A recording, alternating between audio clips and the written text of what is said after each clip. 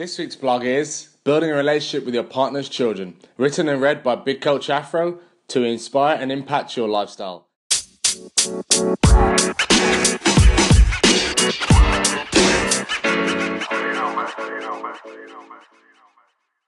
Building a relationship as part of a family of four is totally different to how life used to be.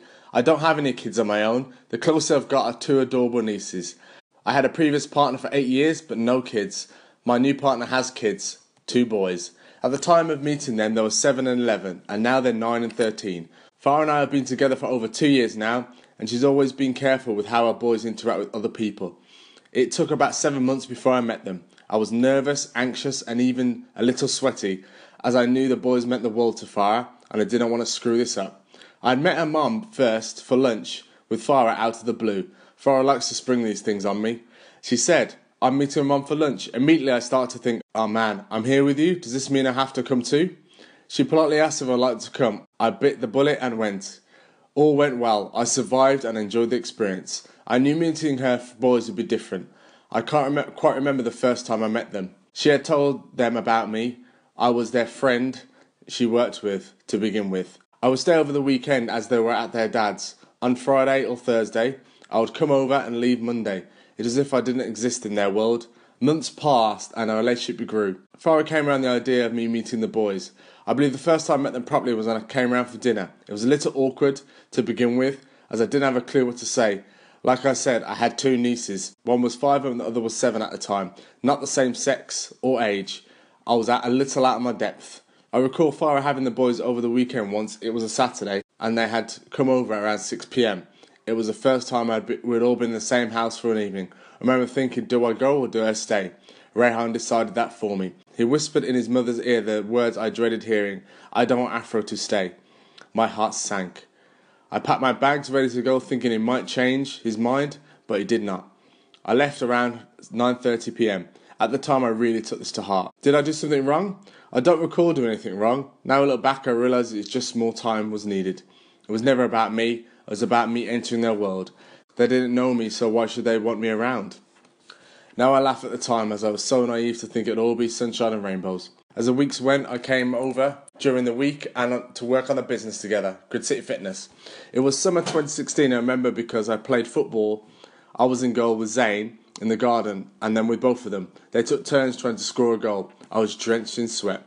I really enjoyed that moment, as I felt we had a bit of a common bond of football. I've since played football with them in the park together and separately. This has helped me to build a relationship with them. It was tricky at first. I tend to think back when I was 9 or 13. I can't remember 9, but I definitely remember 13. This is around the age when my parents were getting divorced and my mum was seeing someone. How ironic. I tried to think back to how I felt at that age. My mum was always taught me to be polite and say hello and goodbye to people. This started at an early age as my mum's friends would come over. We'd call them auntie as a sign of respect. Whenever we had an auntie come over, we'd go downstairs and say hello and ask about their day. It was a sign of respect.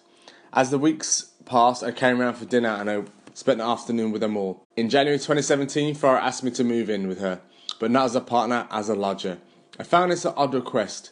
Here we are making progress as a couple and as a family unit, and now I'm a lodger? I was left confused, but of course I said yes, but I needed to understand why we were doing it this way around. Farah had preempted the boys about me potentially moving in. They could see that their mother was serious about her relationship, as they knew I was staying over the weekends. Every now and then we would say, I would like Afro to live here, and then Farah would be positive about the situation. The next day it would be, I want Afro to live here. Then it would be, we're not ready.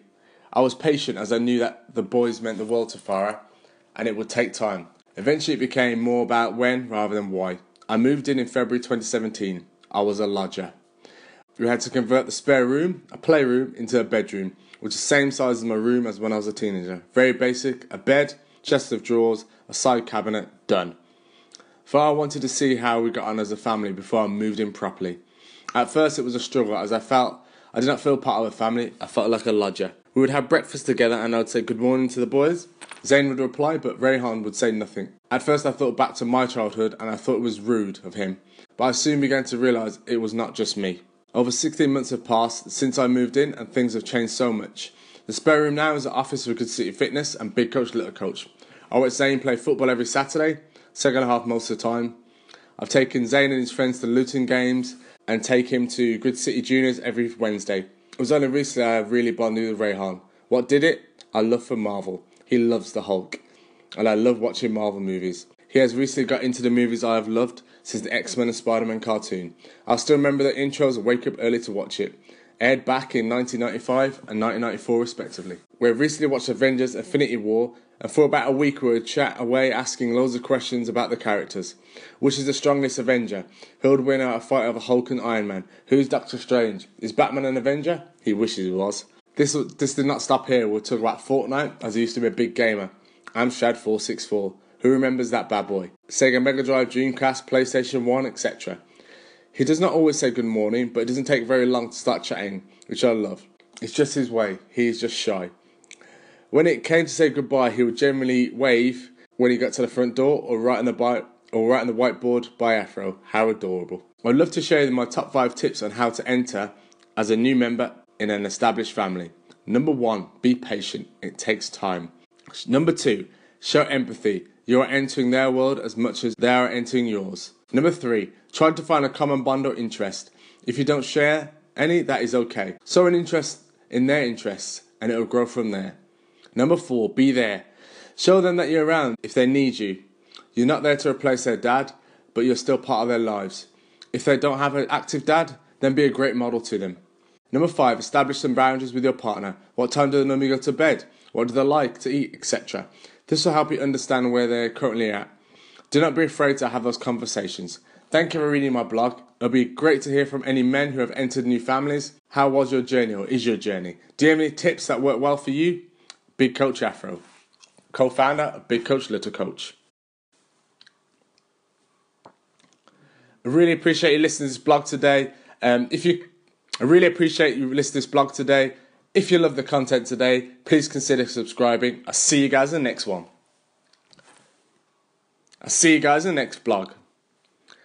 I'll see you guys in the next podcast.